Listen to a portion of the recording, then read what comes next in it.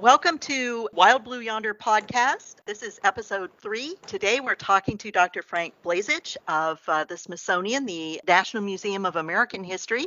And he has a new book with Air University Press, An Honorable Place in American Air Power, Civil Air Patrol, Coastal Patrol Operations, 1942 to 1943. We'll have a link to the press site on our transcript. Welcome. Thank you for having me. So in 1942, there is a big problem off the east coast of the U.S. Tell us about it.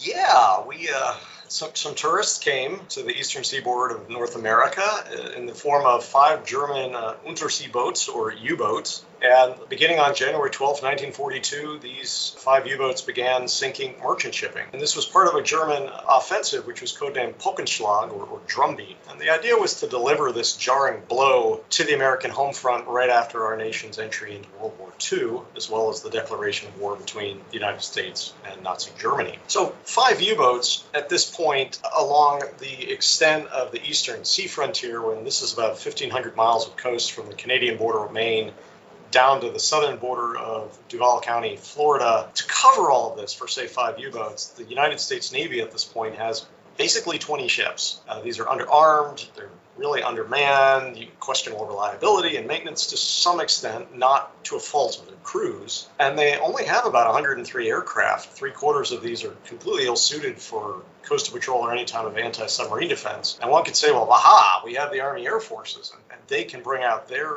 advantage as part of the Army's Eastern Defense Command. And 1st Bomber Command absolutely begins flying anti-submarine patrols as early as 8 December 41. But about that, they only have 100 twin-engine aircraft to patrol the entire eastern seaboard. And to make matters even more frustrating, the Army and the Navy, let's just say, don't play well together. They do run well with scissors, but they don't necessarily play well together. So you're not having a lot of coordination between the Navy's patrols along the actual ocean or in the air, much less the Army Air Force's patrols. It's fantastic that we have B-17s with the Norden bomb sight, and they can drop a bomb in a pickerel barrel from 20,000 feet, but it doesn't do a lot of good if you're saying we're flying over the ocean and a B-17 took off at 8 a.m., say in Bangor, Maine, and flew all the way down to Savannah, Georgia, and back. Well, all the submarine needs to do is look up through its periscope and go, oh, shoot, there comes the bomber, dive.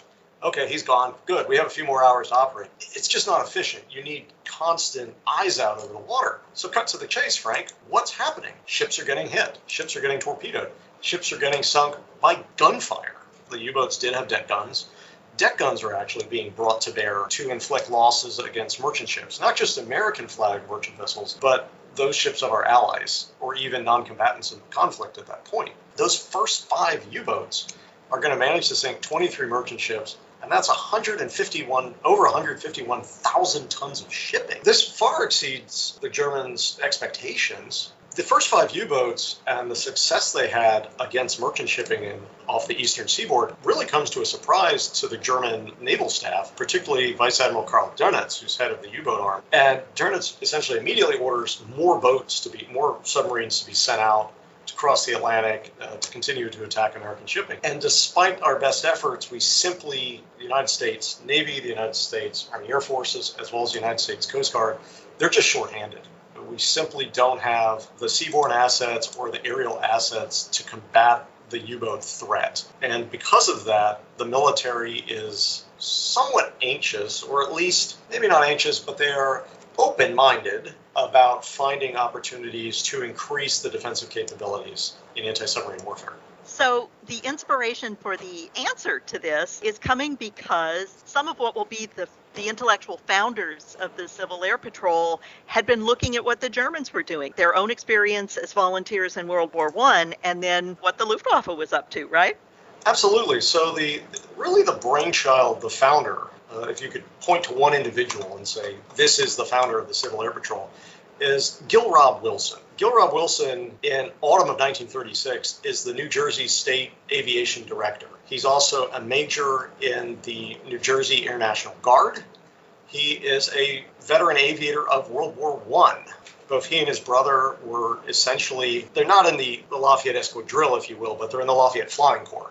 So they're Americans flying for the French Air Force. Both of them will later transfer over to the Army Air Service. And I believe Wilson and his brother Joseph are both in the Air Service's 163rd Bombardment Squadron. Now, Wilson's brother will tragically be killed in the war, but Wilson will survive. He will come home to the United States, and he'll become a pastor.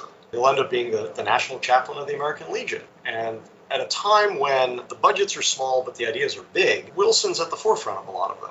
And in 1936, about summer of 36, Wilson will board the Hindenburg, the Zeppelin Hindenburg, before it blew up, and cross the Atlantic Ocean, and he'll basically get a tour by the German Ministry of Aviation.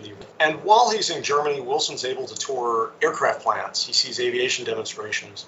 Pretty much anything he asks to see, the Germans are willing to show him. But what really intrigues him is he witnesses youth glider clubs and glider competitions. He's really taken aback by how the German government is subsidizing and actively encouraging German youth to fly gliders, to get involved in aviation. And Wilson can quickly see these are the seeds of the resurgence of German military aviation. And as he recalls in kind of his autobiographical book, I think it's I Walked with Giants, Wilson mentions that one evening over wine, his guide says he was a submarine officer in World War I. He said something along the lines of the East Coast is the best hunting ground in the world for submarines. Wilson kind of begins to put two and two together, and he goes, we need to take the United States, even though we're caught in the doldrums of the Depression, the military is underfunded, under-equipped, we need to act. We need to begin to do something about this. And so on his return journey to the United States, Wilson begins coming up with this idea of, well, what can we do with civil aviation, with light aircraft in the United States? How can we use them in a national defense purpose? How can we use them for national defense roles? He said, well, maybe there's plenty of domestic roles they could do. It could be transporting emergency medical supplies, essentially medevac type flights. Maybe it's just patrolling natural disaster areas. And with this thinking, he reaches out to the American Red Cross.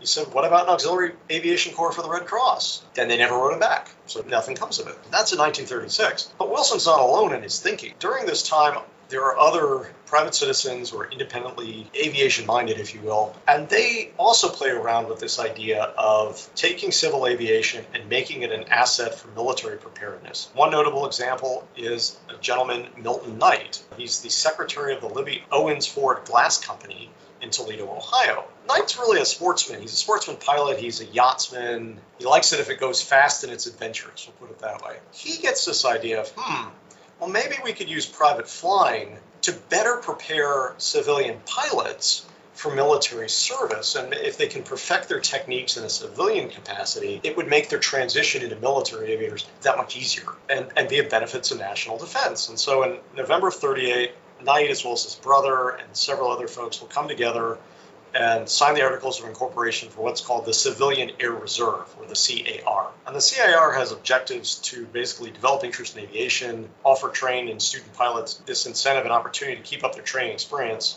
and mature a potential reserve of pilots, mechanics, and other persons who could be of service to the nation in times of national emergency. It is different from what Wilson's proposing, which is not just saying we have people, but saying we have aircraft and people, and they will supplement the national defense establishment, whereas Knight's saying we're just going to be kind of an incubator of talent that we can send in. But the CAR warrants attention because they describe themselves as semi-military. They organize themselves along the Army Air Corps structure. They have squadrons, they have officers, there's military titles and ranks. They're not really quasi-military, that's why I call them semi-military.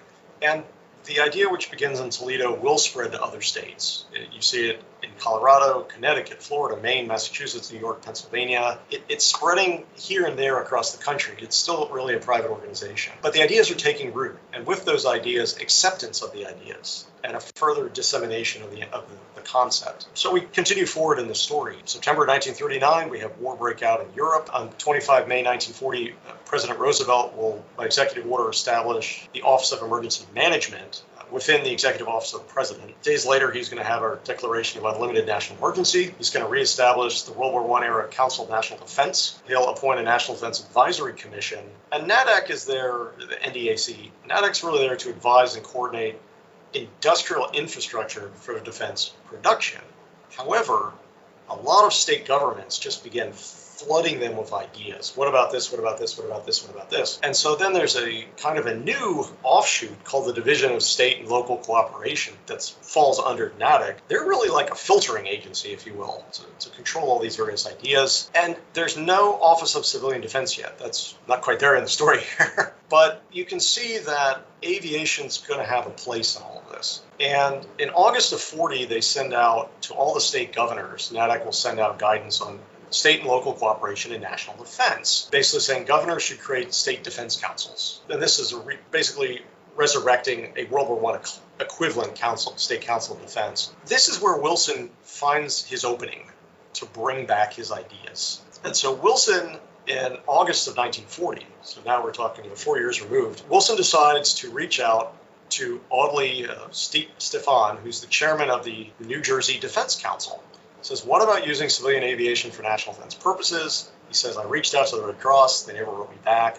We can do something with this. And Wilson, and I'm quoting here, he says, now there are numbers of thoroughly capable pilots who are not and could not be utilized in the military service, but they are eager to do anything in their power and to utilize their experience for the national defense, but they do not know how to proceed, and there's no constituted agency of government has given them any light on the subject nor offered them any opportunity. He's saying, under the aegis of the State Defense Council, you can take these civilian aviators, you can vet them, train them, and organize them for observation and sharing. They will be a resource that can be employed in the event of a national emergency.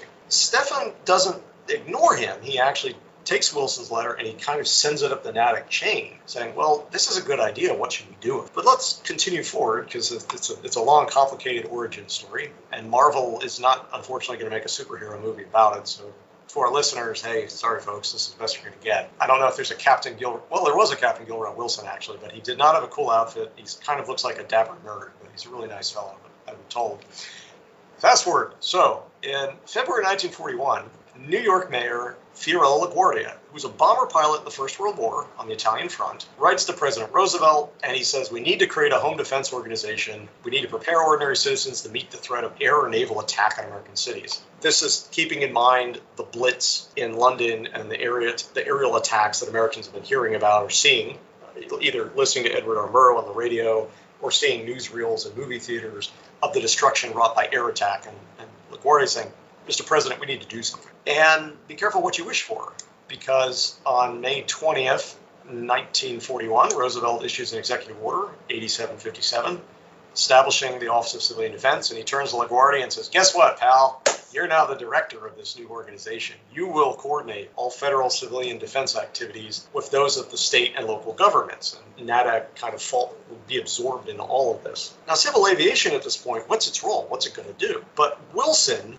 together with newspaper publisher Guy Gannett, which we still have Gannett newspapers today, as well as Thomas Beck of the Kroll Collier Publishing Company, they all kind of share Wilson's idea. And collectively, the three of them all say, yeah, we should do something with civil aviation. Knowing that LaGuardia himself is an aviator and still active and interested in civil aviation, will approach him and say, what can civil aviation do? We should do something here. And they'll ask him very early. So 20 May, the Office of Civilian Defense established, and within the first 2 weeks of June, on June 12th, LaGuardia will appoint Beck, Gannett, and Wilson as a committee to kind of come up with a plan. Give me a formulated plan for how to use private planes owners and pilots for civilian defense purposes. It's during this time that Wilson then has already formulated all his ideas working with the state of New Jersey and will launch what he calls the Civil Air Defense Services. And we'll begin to launch this around the same time in New Jersey. And it's this Civil Air Defense Services that essentially will be what the plan is provided by Beck, Wilson, and Gannett to LaGuardia in late June of 41. And it really boils down to, they really say they have two objectives. We need to immediately organize all available civil air resources, and the ultimate civil development essential to any sound formation for air power is we'll be using these resources. And they lay out, take folks who can't serve in the military, use them for auxiliary service and national emergency, organize along the Army Air Corps. And they say these individuals could patrol over restricted areas, be it war industries, water supplies, cities, arsenals to avoid against sabotage. They could provide an emergency disaster service when military personnel are unavailable. They'll serve as volunteers. There will only be federal funding for POL, essentially petroleum oil lubricants, aircraft maintenance. States will absorb all other costs. The planes will be voluntarily owned and provided. The personnel will not be subsidized for the work. And they're also, maybe jumping ahead of myself here, but they also are trying to promulgate this idea of air-mindedness, this concept that General Giulio Douay, as well as General William Mitchell, good old Billy Mitchell, will begin to kind of adopt and promulgate. There are exact definitions here, but I tend to prefer this idea of developing an enthusiasm and an interest in not just aircraft, but aviation writ large. And they're very interested in this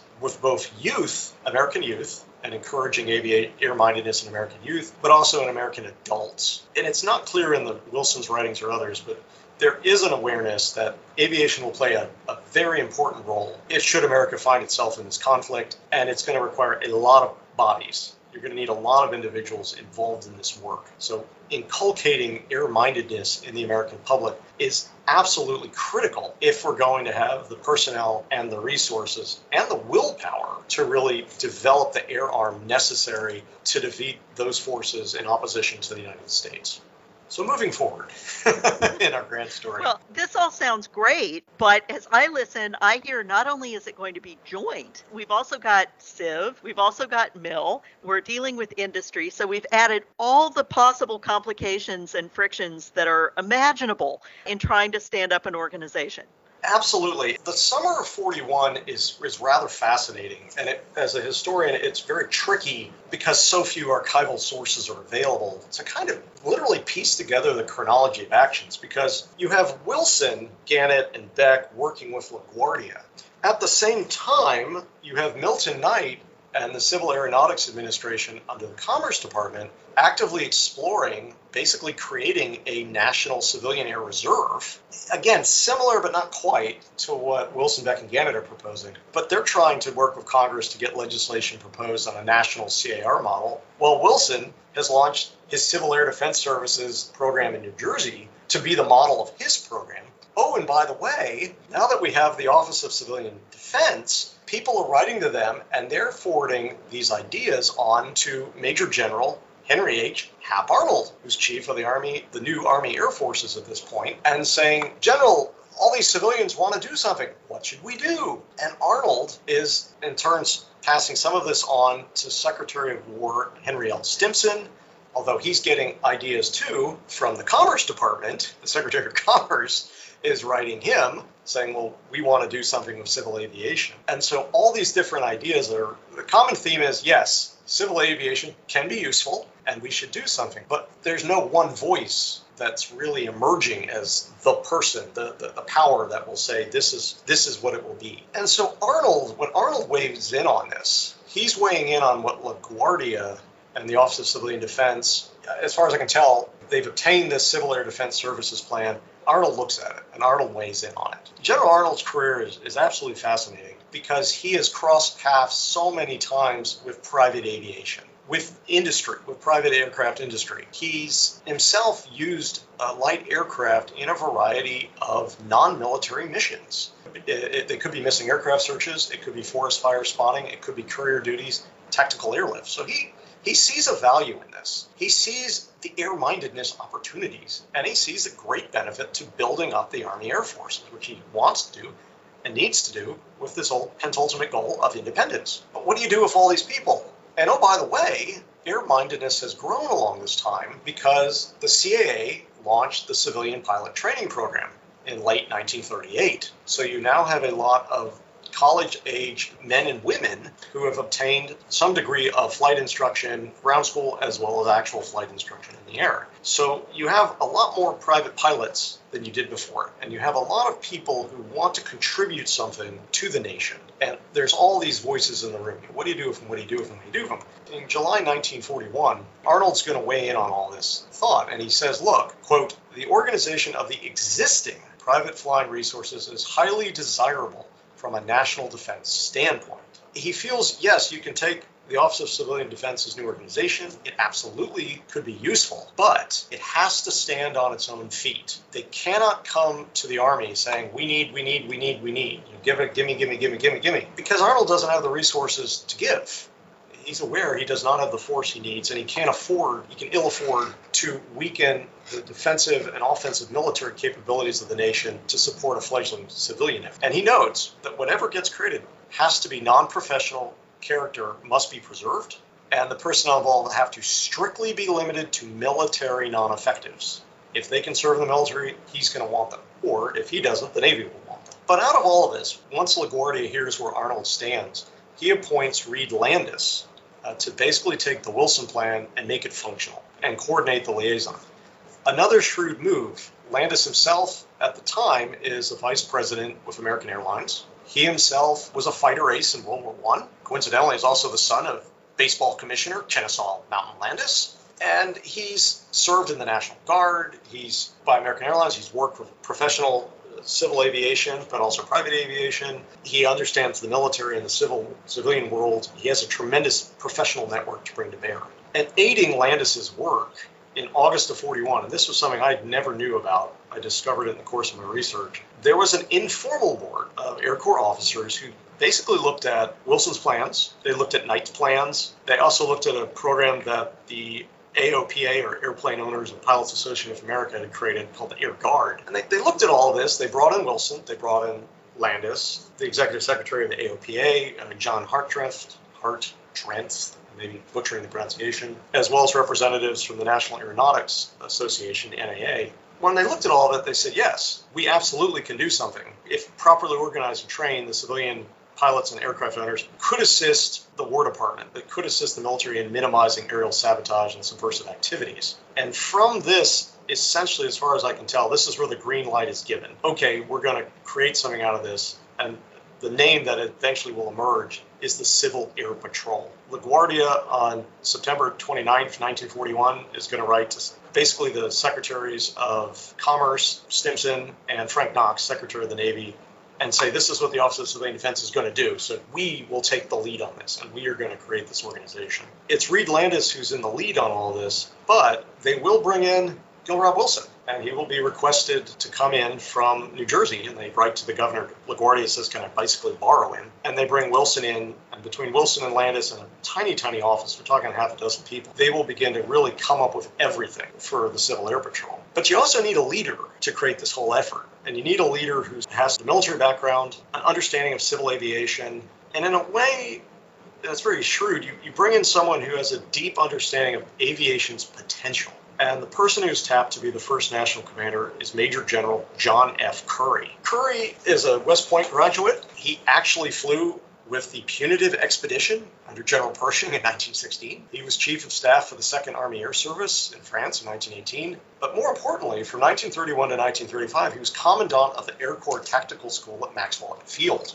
And he's there at a critical time when all these fantastic ideas are really getting properly organized, written down, and codified as kind of the plan ahead, if you will, for the strategic bombing offensive in World War II, and also kind of the framework of this is what we are going to do with Army aviation in the United States. Curry is also a graduate of Commanding General Staff School, at the time, and Army War College. He knows everybody. He brings a technical understanding of aviation, but also a deep understanding of what could be, what is possible. And he's really an ideal choice to be CAP's national commander. Everything now seems lined up. Everything seems ready to go. A lot of the friction has been worked out. There's a plan in place. But LaGuardia says, hold up. No, we're not quite there yet. And this is where it's an issue of CAP history. As far as I can tell, on December 1st, 41, so before American entry into World War II, LaGuardia, informally, if you will approve the creation of a Civil Air Patrol division within the Office of Civilian Defense. He signs a simplified establishment order purely for informative purposes, but it's not legally formally launched. Then Pearl Harbor happens, and it catches everybody off guard, including the Office of Civilian Defense, LaGuardia, and Wilson. And it's really on the evening of December 8th, 1941, LaGuardia will go on national radio and announce, we have this new thing called the Civil Air Patrol as an organization of the civil aviation resources of the nation for national defense service.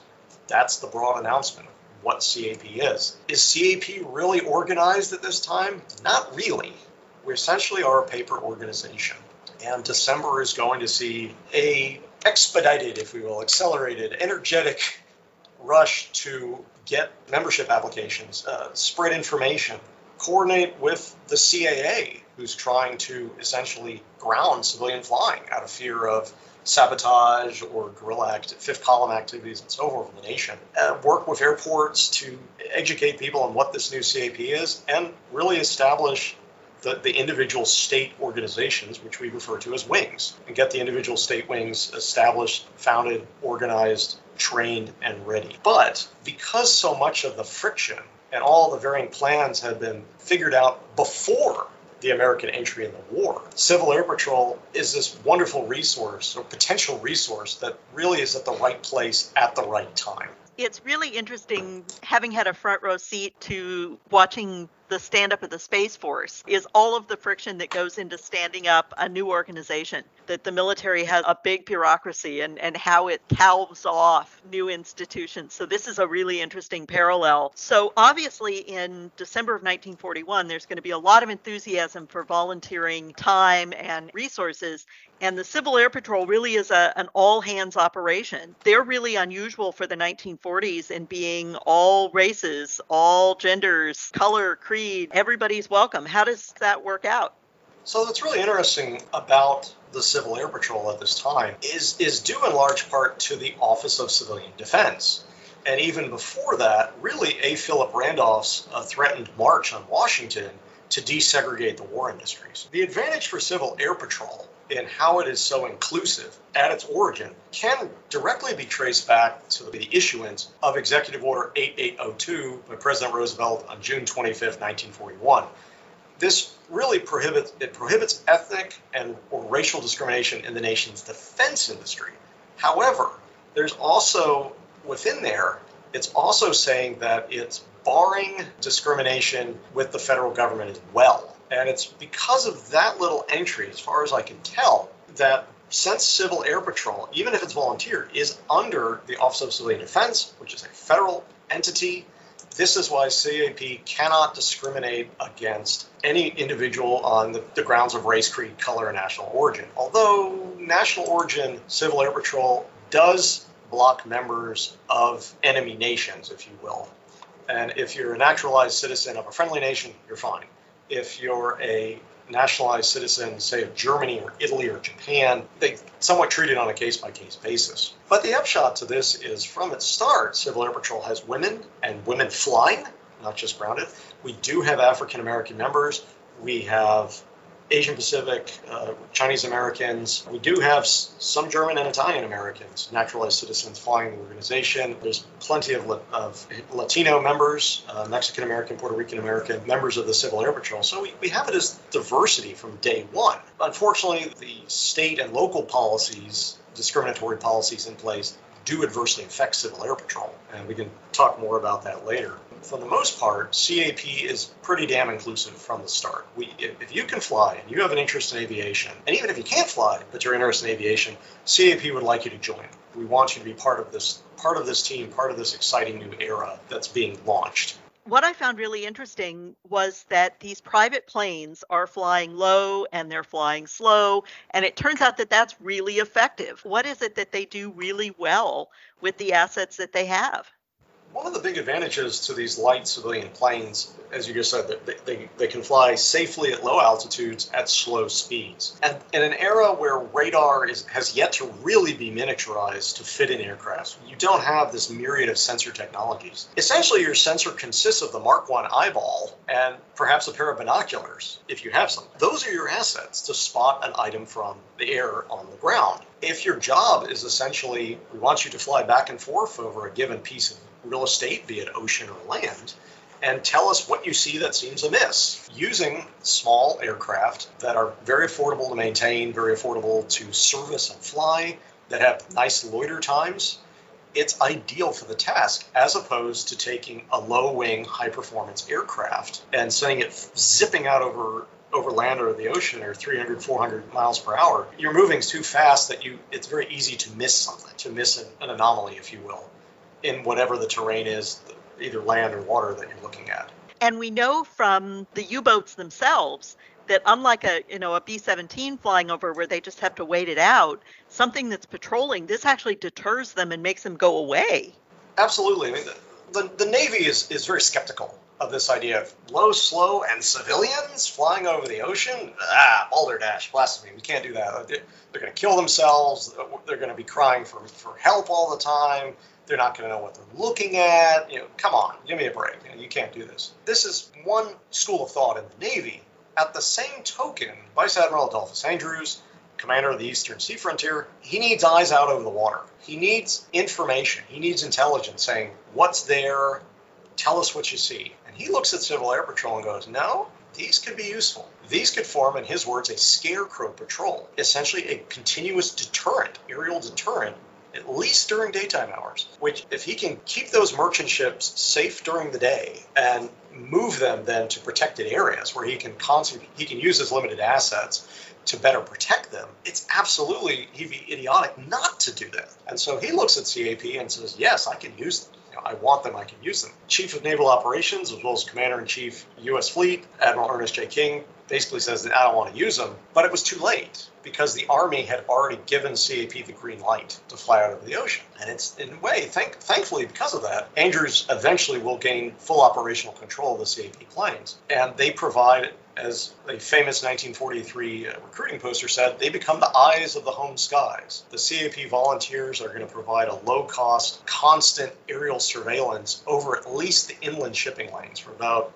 from the shoreline to 15 miles out, where a considerable number of merchant ships are trafficking up and down the East Coast. And no submarine is going to want to engage a merchant, any type of target, if they're under potential or constant aerial surveillance, because they don't necessarily know if that aircraft is armed. They don't know if that aircraft is equipped with communication devices. And it may be one plane initially, but it could then turn into a whole squadron of aircraft. It could then turn into a destroyer or a destroyer escort. They don't know. If they're wise, they don't want to wait and find out that submarine is likely to submerge and call off its attack and potentially leave the area, or at least allow a target to escape unscathed.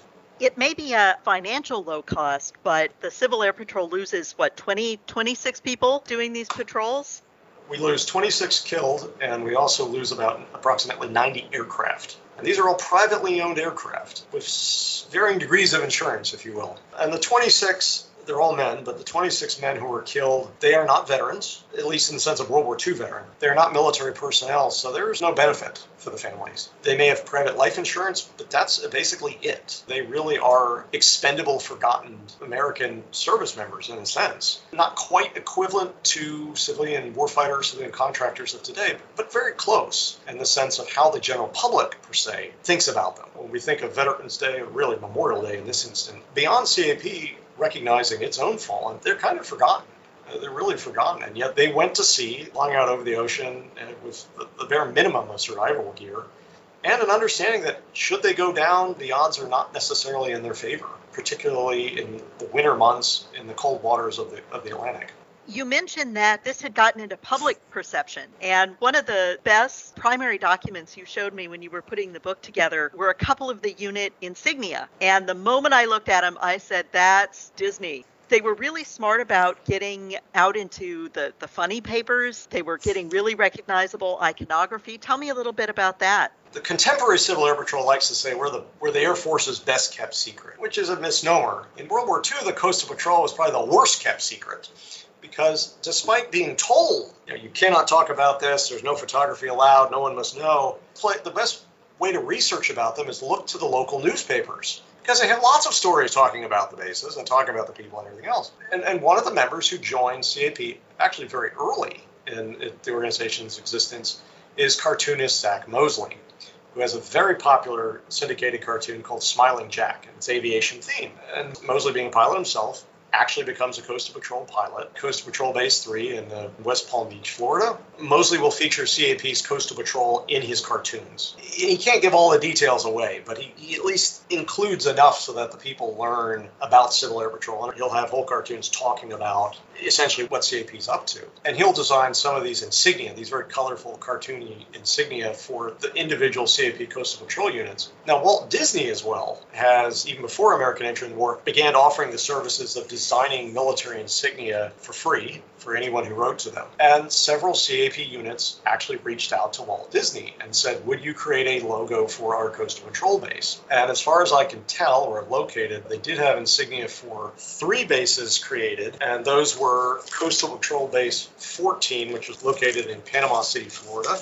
They also have Coastal Patrol Base 16, which was located in Manteo, North Carolina, although they never used the insignia. And the last was Coastal Patrol Base 18 in Falmouth, Massachusetts.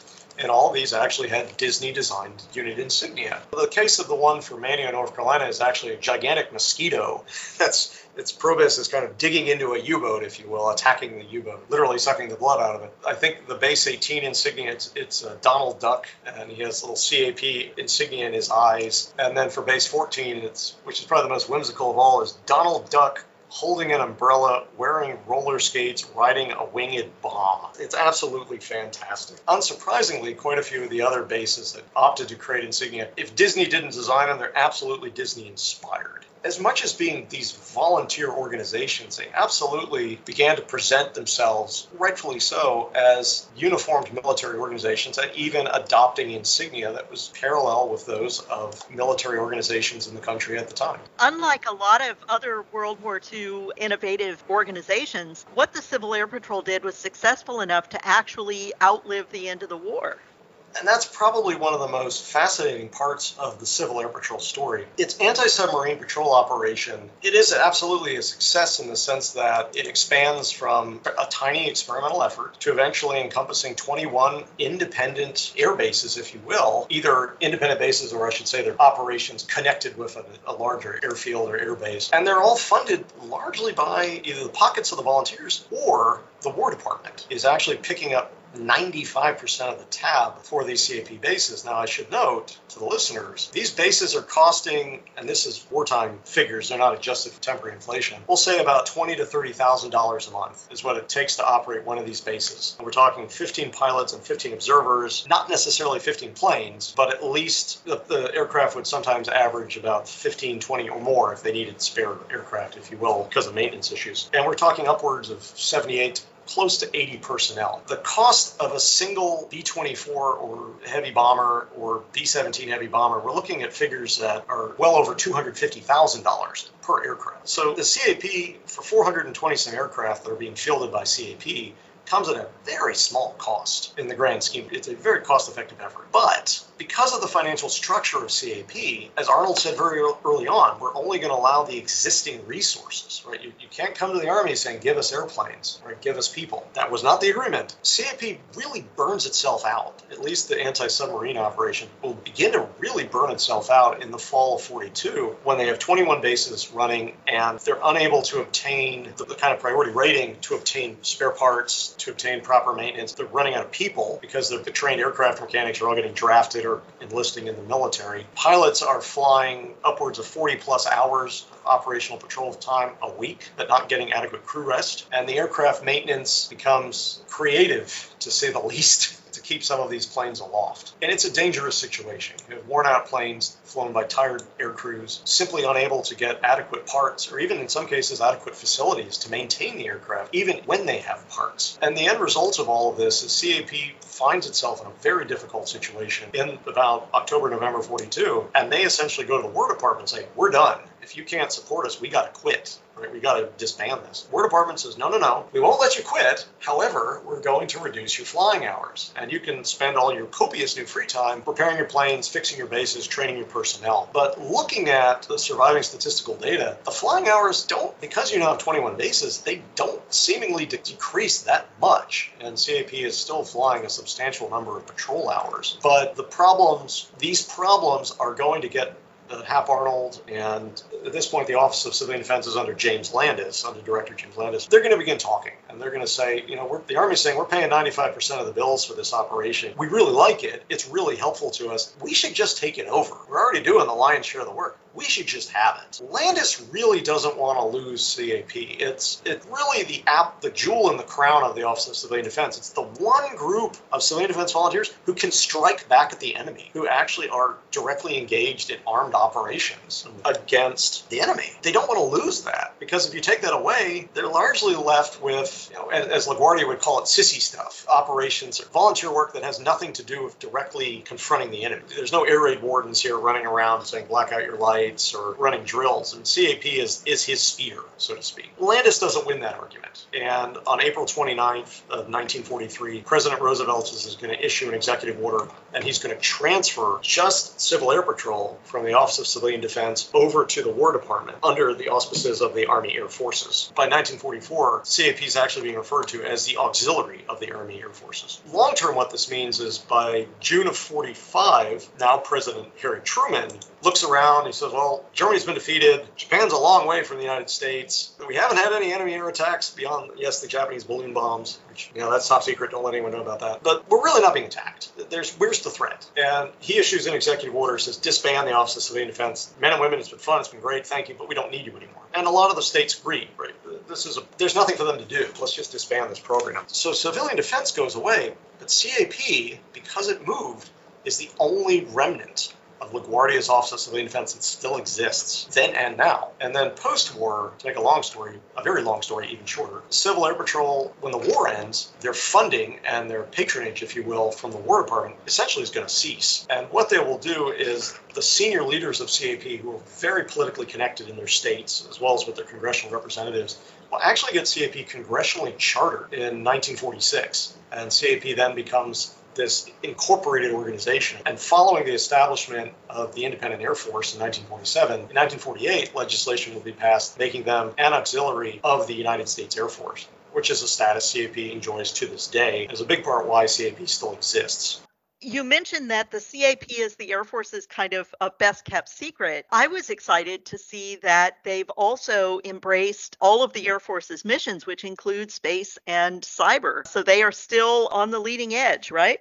Absolutely. Civil Air Patrol today is very much deeply involved with, as a member of the total force, CAP is absolutely involved in these rising fields of cybersecurity and cyber defense. And a program not just with our adult members, but particularly with the young men and women of the CAP cadet organization. And CAP's cyber mission really began to develop and is developing the future generation of cyberspace defense operators, not just for the Air Force, but for our fledgling new United States Space Force. And we work very closely with the Air Force Association, who has a deep connection, of course, to the Air Force as well as CAP, and presumably also with the Space Force. We all work together in a national, it's called Cyber Patriot. It's a national youth cyber education program trying to steer young men and women to military service in cybersecurity as well as in science, technology, engineering, and mathematics, or STEM. Recently, though, for the adult members, CAP has partnered with Cisco, the Cisco Networking Academy, to allow the adult members to have access to cybersecurity support training and as well as curriculum resources. All of this is tied into using CAP, the civilians of today, youth and adults, as a potential pool of personnel for the United States military in the event of any future conflict that will have people who are already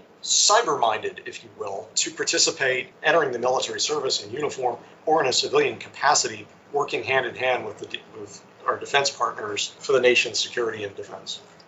It's really important to you, and it's very clear in your work, that the Civil Air Patrol should understand and value its history as they understand its goals for the future. So to wrap up, could you tell us sort of why do you do what you do, and why is this important as a historian? Well, I can certainly say I don't do it for money, because as a fellow civilian Air Patrol member, we like to say CAP stands affectionately for come and pay. Because yes, to this day, CAP members buy their own uniforms, in many cases pay for their own training or conference attendance and whatnot. But to me, Civil Air Patrol as a historian and as a curator is a fascinating organization, because when we talk about the civil-military gap as it exists today in the United States, and this distance between the military institution and military service and the civilian world, CAP offers this fascinating bridge to introduce young men and women to not just the Air Force, but the military as a whole, and what the United States military means and what it also does for the American people, and in a way, the world writ large. And so CAP can become this fascinating conduit for the DoD and the United States Air Force to interact with the American public in a way that is essentially not overtly militaristic, but rather go back to this origin, these ideas of air-mindedness. And really now it's air and space and cyber-mindedness to encourage STEM education, to encourage young men and women to look to a career in any of these fields, whether it's for the military or whether it's for the civilian community. But all of it can be an advantage to the nation's defense. And we have plenty of great success stories in Civil Air Patrol, particularly with our cadet program, of young men and women entering the Army, using Civil Air Patrol's cadet program really as a stepping stone to enter the United States military. It could be through the service academies, direct enlistment, or ROTC. But CAP can claim an Air Force Chief of Staff, a Chief Master Sergeant of the Air Force. Our former Secretary of the Air Force, Dr. Heather Wilson's grandfather, was a Civil Air Patrol member and helped inspire her to go into aviation as a career. We can point to MacArthur Fellows, astronauts, aviation pioneers, Colonel Ruth Cheney Streeter of the Marine Corps, who's director of the Women Marines in World War II. She was first a CAP member, and even before that was in the New Jersey Civil Air Defense Services, good old Gil Rob Wilson's original program. CAP is very proud of our past, and we offer a fascinating example to the American public of what's possible, particularly in a partnership between the military and essentially a civilian organization. We're a great success story, and it's an organization that, curiously, the United States Army, the United States Navy really don't have anything equivalent. Beyond the Coast Guard Auxiliary, you really don't have any other uniform civilian auxiliary. And there's fascinating potential there. We do have young Marines, we do have the Sea Cadets, but they're not of the same visibility, stature, and operational utility as the Civil Air Patrol and the Coast Guard Auxiliary have been for the American public since really 1941. Thank you for joining us. This is Dr. Frank Blazich at the Smithsonian. I love it as a historian when things connect so beautifully from past to present to future. So please check for the downloadable link for his excellent new book and join us next time on Wild Blue Yonder on the Air.